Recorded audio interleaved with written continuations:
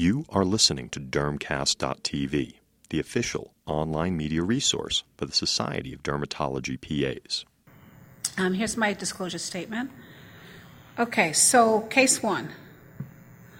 So this is a 40-year-old African-American female who presents to the office complaining of discoloration of her face, neck, and also some skin irritation. She does have a history of PCOS, and she's on spironolactone as well as birth control. Her daily routine is 30 to 45 minutes for her face. This is what she has to do every morning to remove hair, to cleanse her skin, to apply makeup after she's done all this. So this is, a lot of time, okay, and a lot of work every morning. She was very, very upset about her skin. It made her feel like a man to shave every day. She had a baby at the time, and she didn't even want to rub her face up against her baby because she was afraid that the whiskers or the hair would traumatize her baby's skin. So she was a very distraught female.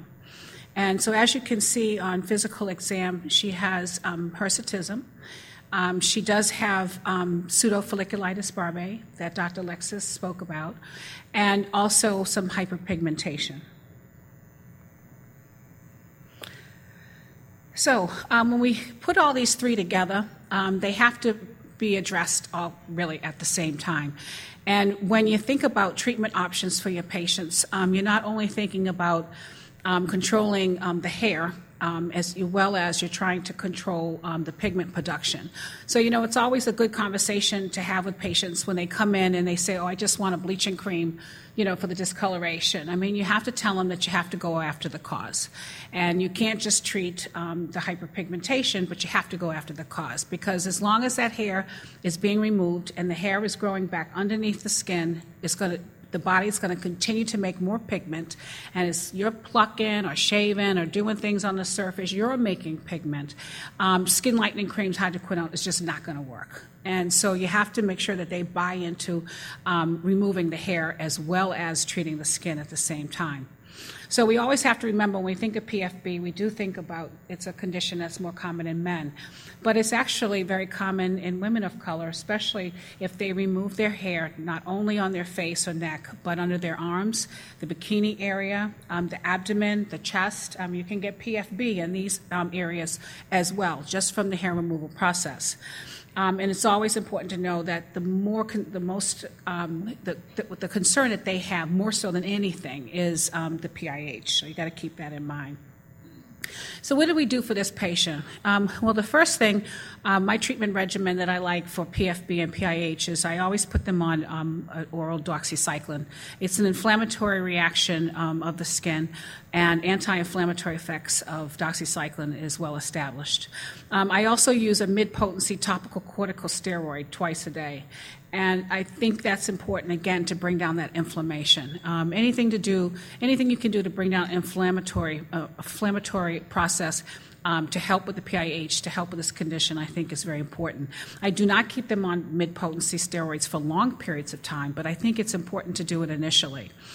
We recommend laser hair removal, and like Dr. Alexis stated, the ones that are safe for patients in color. I also have the Q-Glide, and I've had it forever, is the long pulse neodymium YAG laser. And so we use that laser with contact cooling.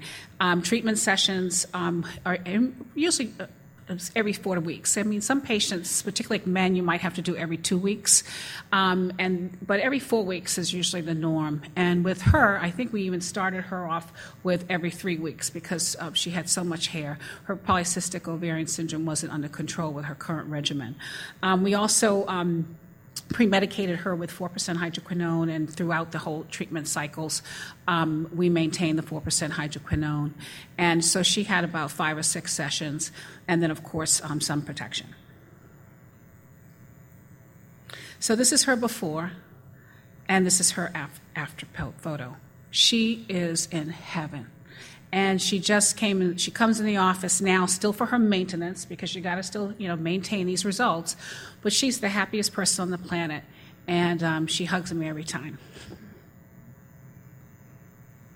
So you have to make sure that these patients realize that it's not a quick fix. She still has, the polycystic ovarian syndrome, and she'll always have that. And so she has to do her maintenance, and she is so committed. She comes in for her laser treatments. At the time, I think it's like every 3 to 4 months initially, and now she's like up to every 6 months, and now, we're building to once a year. That hair is pretty much under control because we did start her on efluorethane hydrochloride, which is Vanica, and she uses that religiously. And of course, she has her sunscreen, and look at her. She doesn't need to wear makeup, and that's the main thing. She wears it because she wants to and not because she has to. Any questions? Come on, let's get some questions. Yes. Can I ask a question or make a comment about the makeup? It's a little bit tangential from what you were saying. It just reminded me of a safety issue with makeup. Have you ever had the experience where your assistant maybe didn't remove the makeup completely before treatment, and then you end up with absorption of the light from the laser on the surface of the skin and induce a burn? Have you ever had that before? No, I haven't had that, but I'll tell you, that is something that is a strict protocol. Yeah. If my patients are in that room with makeup on, my girls are in trouble, okay? They're in trouble because for fillers, for any type of cosmetic procedure, oh yeah, they need to take that makeup off. And that is true. You can get a burn. And that's not good because they hyperpigment. Yeah. And then you're dealing with that. Yeah, so I'm very cautious about that. So even if they said that they've removed all the makeup, which they do because it's part of the protocol, I'll take an alcohol wipe and wipe it again before I even treat, just to be sure. Absolutely. Yeah. And then keep makeup wipes in the rooms, which is really good too. Okay, next case. Okay, so this is a patient who's 64 years old, African-American female, and she complains of increasing number of moles on her face, her neck, her chest, and her back. And so these moles have, been increasing in number, and she's very concerned about this condition. She wants removal, but she's fearful, and the reason why is that she had cryotherapy performed on the seborrheic keratosis, or these dermatosis papulosa nigra lesions, and it left hypopigmentation. So she wanted them to be removed, but she was very, very nervous about the procedure. So dermatosis papulosa nigra are benign hereditary growths. We see these very commonly in skin of color patients. It's a sign of aging. So, we always think about what are anti-aging treatments, and we think about fillers, and we think about, botulinum toxin and sagging skin and skin tightening. But you have to remember these DPNs are associated with getting older, and patients do not like them. And it is something that is very common in skin of color patients, and so these areas need to be addressed. And I always say that, you can have a patient who looks like this, and you can fill up those nasolabial folds, you can blow up her cheeks, but she's still going to look old. Okay, as long as she has the seborrheic keratosis or the DPNs on her face. So you have to treat those and address those too as well. So these lesions are usually multiple. They can be pedunculated, they can be flat. It is a cosmetic concern, but it's also a medical concern because they can get irritating and cause inflammation of the skin when it's in certain areas, like the neck, and get caught on jewelry. We treat it in a variety of different ways. If they're pedunculated, we use scissor excision. If they're really thick, liquid nitrogen is good to help to debulk them, just kind of slough them down a little bit, but you try not to go too aggressive with the cryotherapy in fear of the hyperpigmentation and in some cases depigmentation. The treatment of choice, I think, is electrodesiccation, and it's with or without curettage. Laser surgery has also been discussed in the literature, as well as a high concentration of hydrogen peroxide, which is not FDA approved at this time. So we chose to use electrodesiccation without curettage. And so this is just showing you another patient who actually came in complaining about hypopigmentation from liquid nitrogen, where a physician used it to treat her seborrheic keratosis. And, you look at this, it's an actual scar. I mean, it's going to take a long time for that to repigment. You can use the eczema laser to try to repigment the skin, but the patient is very unhappy and is something that you definitely want to be careful with patients with skin of color. So we use electrodesiccation without curettage, and we clean the skin with alcohol, of course. Some patients need a topical anesthetic, and it's applied 1 to 2 hours before the treatment. Usually we recommend like LMX4 because they can get that without a prescription over the counter. They can apply it to the area before they come to the office. Most ladies don't even really need it. They want their moles off so bad, they don't even ask for numbing cream. But we do numb up and use lidocaine with epinephrine for those areas that I think I'm going to have to turn the juice up on the hyphicator. So some of the larger ones, I definitely would numb up with lidocaine, but the small little ones you don't need to. The setting is on low. It's on 1. And the only time you want to increase it to 2 or 3 is if the patient's numb. So that's if you're using lidocaine. So like, that big thick one right there, you're going to have to numb that up. And then you can turn your juice up to about 2 or 3 and fry it. They gradually fall off in a week. Immediately after the procedure, I actually apply cortisone to their skin to help with the erythema. And I have my ladies just lubricate with either Vaseline or Aquaphor, and that actually helps to loosen up the necrotic debris so it sloughs off a little easier. And the main thing you tell them is that, you can do your routine. You clean your skin, you put your moisturizer, your sunscreen, you do makeup, you do whatever you usually do, but just don't pick them off before they're ready. That's that curettage, and I don't like it. So they listen, and they don't pick them off, because if they do, I tell them, you're going to have hypopigmentation if you pick it off before it's ready, and then that's going to have time to heal before we can do a second treatment. Did you treat her entire face in one setting? Pardon? Did you treat her entire face in one setting? No. We do it like in sections. Or sessions.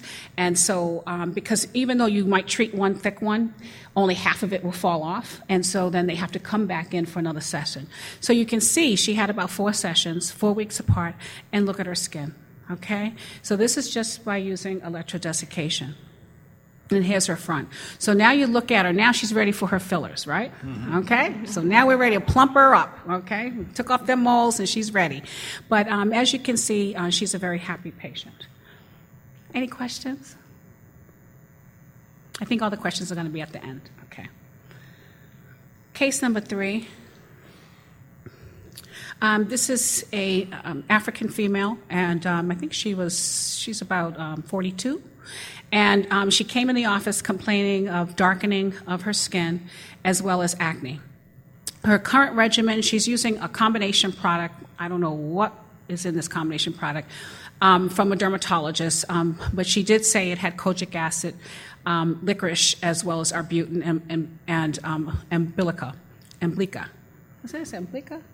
Yeah, I've never used it. But anyway, it was a combination, and she was using that. She had some irritation from the product, so she went and purchased hydrocortisone over the counter and started using that on her skin as well as this combination, and she denied using sunscreen. In the past, she gives a long history of using Movate. We talked about that, which is clobetasol that these patients can get over the counter. And she was using Clear Essence, 2% hydroquinone, for a long period of time, on and off. And so when I saw her, I was like, oh, wow, there's so many different things going on here. So the first thing, I thought about was, does she have melasma? Is that why she was using this in the first place? Has she already progressed and developed exogenous ochronosis? Because she's been using hydroquinone on and off for many years. And then she was using hydrocortisone. So then, and Movate, which is a steroid. So does she have a steroid dependency, steroid acne? So I was like, I'm not sure, really how to deal with this patient, but let's go ahead. What are we going to address first? What do you think we should address first? Anyone? Pardon? I can't hear her. It's sunscreen. Sunscreen. Yes, I think sunscreen is good, but you know what? The only problem is that I am so scared to touch this face with anything. Because she's been using those steroids for so long, and she has steroid acne, steroid dependency, you know what happens when you stop steroids? That skin just flares up, because anything you put on it, it wants steroids. So it just won't heal. It just act up. So I was a little nervous about the sunscreen, because most sunscreens are chemical sunscreens and can be irritating. So I was really, really not sure what to do with her. And so, again, this is just to reiterate what Dr. Alexis talked about, is Movate is what she was using. It's clobetasol. And you can get clobetasol in any of these ethnic stores on the corner. And patients come in with steroid dependency, they have atrophy, they have stria. I mean, you can look at the patient and tell they've been using clobetasol for long periods of time. So, you've got to be very concerned about what they're using on the skin, and they need to bring it in, just like how your patient brought in that whole bag. You really need to examine their products. So this is what we did. I said she definitely has melasma, and she probably has some steroid acne or steroid dependency. So I told her she had to discontinue everything that she's using. Gentle skin care, doxycycline. I do have the SPF 50 there, but I didn't initiate it right away. Gave her samples and told her to hold off. I wanted her to use the topical calcineurin inhibitor at least twice a day, and I told her she's going to be on it for a while, that the skin needs to calm down. So you would not want to give a steroid to calm it down, because you're trying to wean them off. So you can use tacrolimus, you can use any of the topical calcineurin inhibitors, as well as doxycycline, to really, really help to withdraw the patients from their steroid acne and steroid dependency. I remember back in the days, we just had to tell patients to go cold turkey and just stop everything, and their face would flare up, and they would call in the office. But now when we have these topical calcineurin inhibitors, we can actually calm the skin down. And so what I decided to do was, after she got through this steroid dependency, we started her on azelaic acid, 15%, because I did not want to give her hydroquinone. And then we initiated SPF 50. Also, we did the polypodium leukotomus, or the Heliocare as well. I don't have it here. We also started her, after she did that routine for a while, we started on tazarotene cream to use at night. And then we initiated some chemical peels every 4 weeks times 5. So this was like a series. It wasn't all done at one time. Yes. What type of peel did you? She actually had vitalized peels, which are modified Jesner's. Okay, and then eventually we'll probably do the short pulse 1064 neodymium Liag laser, but at this time she really hasn't started that yet. But so let me tell you, it took a little while.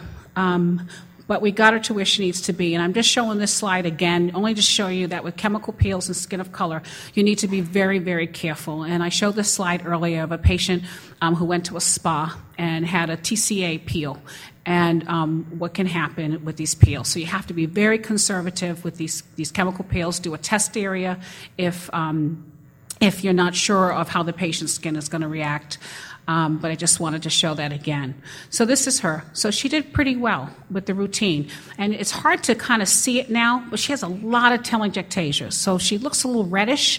It's because of that atrophy by using that steroid, that Movate, for so many months. And so she definitely doesn't have exogenous ochronosis, so we kind of ruled that out, because she actually got better, whereas exogenous ochronosis, patients don't get better. But she's very red, so we're going to probably use the laser on her to treat the vasculature as well as the pigment. And then this is her from the side. So you can really kind of appreciate here in this area, you can see a lot of telangiectasias and redness of her skin. But she looks a whole lot better. And she was a tough case for me. But she's doing a lot better. So we're going to do some laser on her, try to even up that complexion. Okay, and that's it for my slides. What is your opinion on the SPF with soy in it, the Aveeno Positively Radiant? I use it. I think it's nice for patients who have eczema as well as those who are very dry. So it's a really moisturizing base. I actually use it myself. And so it's really good for patients who need moisturization. Now, if you have an oily patient who has acne, I probably wouldn't use it. It's too thick and too creamy. But I think it's a really good product, and I do think soy has beneficial effects to it. So it is something that I do recommend in my patients who have hyperpigmentation. Okay. All right, so we do have some questions. What are your past experiences with Vanica? Well, you know, I'll tell you, when it first came out, my patients of color would use it, and it wouldn't work. And we finally found out the reason why it didn't work. They would use it for 2-3 months, like instructed twice a day, and it just wouldn't work.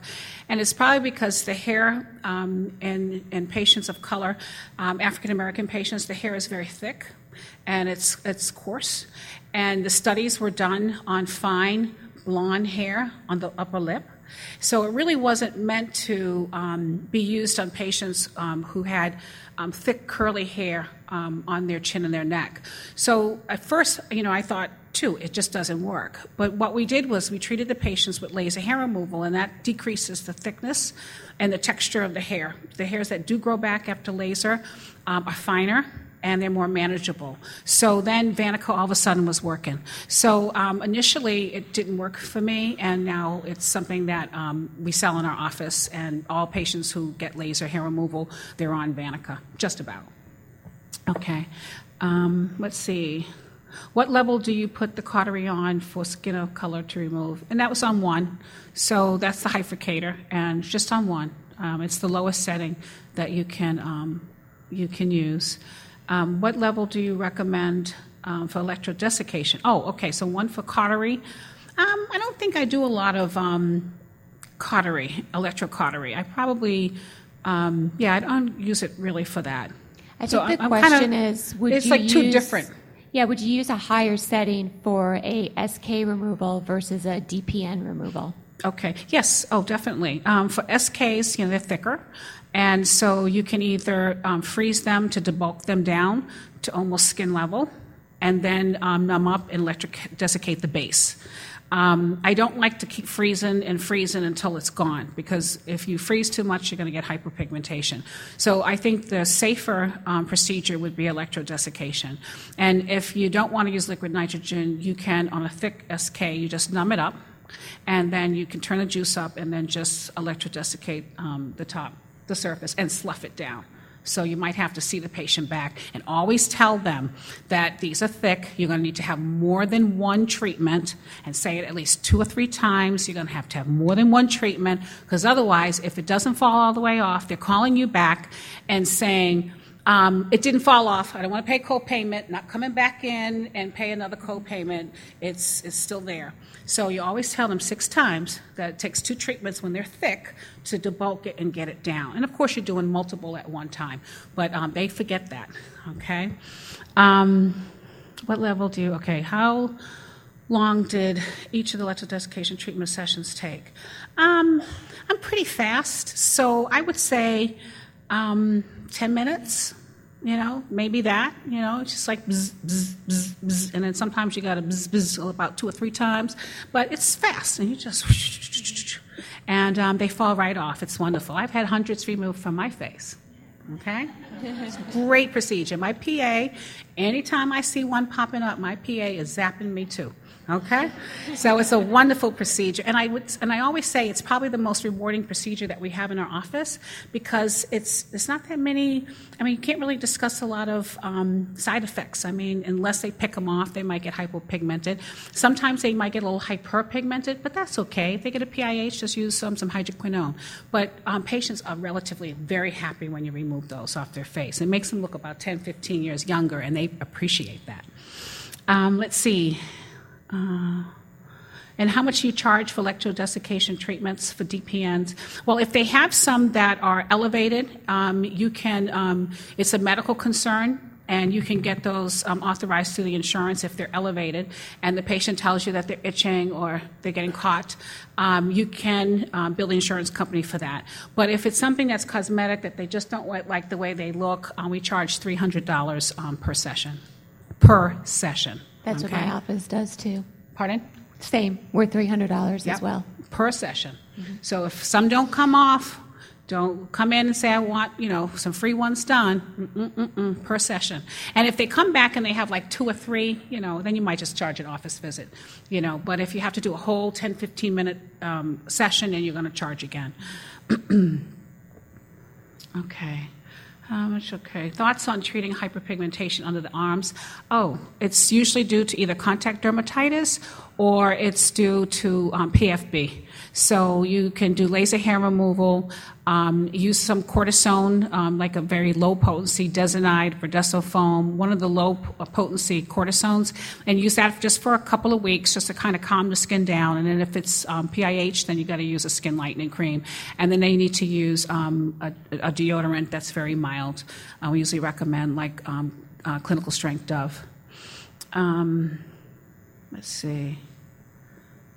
Oh, you keep moving these. I lose my place. What are your thoughts on...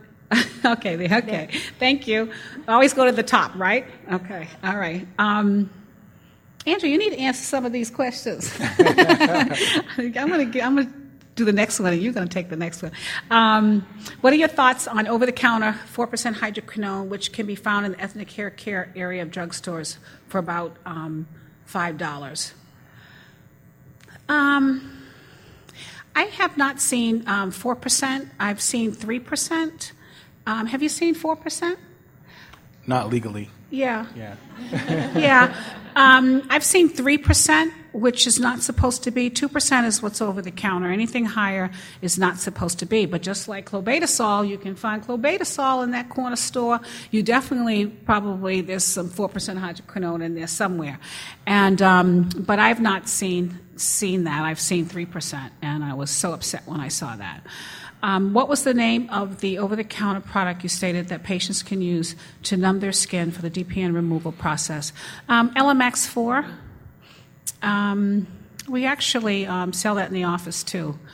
I think it's either BioPel or Ferndale, one of those two, and they're kind of almost the same. But they can find that over the counter without a prescription. And they can purchase it, and they apply it before they come in. And I always tell the ladies to apply it 1 to 2 hours before, bring it with you, and when you're in your car on your way upstairs, do a second coat, okay? So by the time they come up, they're nice and numb. If it's like on their back, they need to use some plastic to put over the DPNs, and the numbing cream to have so it doesn't rub off on their clothes. And so you don't want to use too much of a topical anesthetic, but if you have isolated lesions and it's 1 hour or 2 hours before, it's okay. On the package, too, it says for hemorrhoids. So I always tell my patients we're not using it for that. It can also be used on the face for aesthetic procedures. Yeah, and they have two different ones. So they do have one that says hemorrhoids, but they do have one that comes with a little patch. And it's mainly for children, for when you're going to draw their blood. So we have instructions that we give out to the patients. That's a good point. If you don't dispense it in your office, it's good to preemptively explain that they might say it's for hemorrhoids. Otherwise, you do get a phone call. Yeah, yeah, right. So I probably need to add that, right? We got about a minute. Let's see. How would you treat? Oh, wait. What was the name of the? Can you say it again? Okay. How would you treat multiple warts, verruca, on the arms or legs of a patient of color, mostly with the goal to avoid scarring? I think with warts, you have to use liquid nitrogen. I mean, that's what we use, and you just warn them that they can get hypopigmentation, and that eventually their color will come back. So don't be alarmed. But you can let them know that. And I think, it's different when it's on the face versus if it's on the body parts. So I definitely would say I use liquid nitrogen. Andrew? Yes, I still use liquid nitrogen, but it is nuanced. We may not be freezing it as you certainly should not freeze it as aggressively as you might do in another patient. Since I work with a lot of residents, first-year residents, they're just starting dermatology. They've never held a cryo therapy canister before, and sometimes if you're not in the room with them, I've seen, unfortunately, like permanent depigmentation when they've overfreeze. So we take for granted the art of it. We're used to doing it, but if you're less experienced with it, you want to minimize that freeze thaw time. Yeah, and I'm old school still. I use an applicator and I use a cotton ball and I twirl it around the cotton ball top, and so I can make a really pointy applicator, and I just do this. I don't use that spray gun. I just don't like it. I like to be very precise, and I want my liquid nitrogen to go exactly where I put it, and so I'm so old school. So I make my own applicators in the office in between patients. And it's a really good technique that does minimize overfreezing and getting it on the perilesional skin. Absolutely. Yeah. Mm-hmm. All right. Thank you, guys.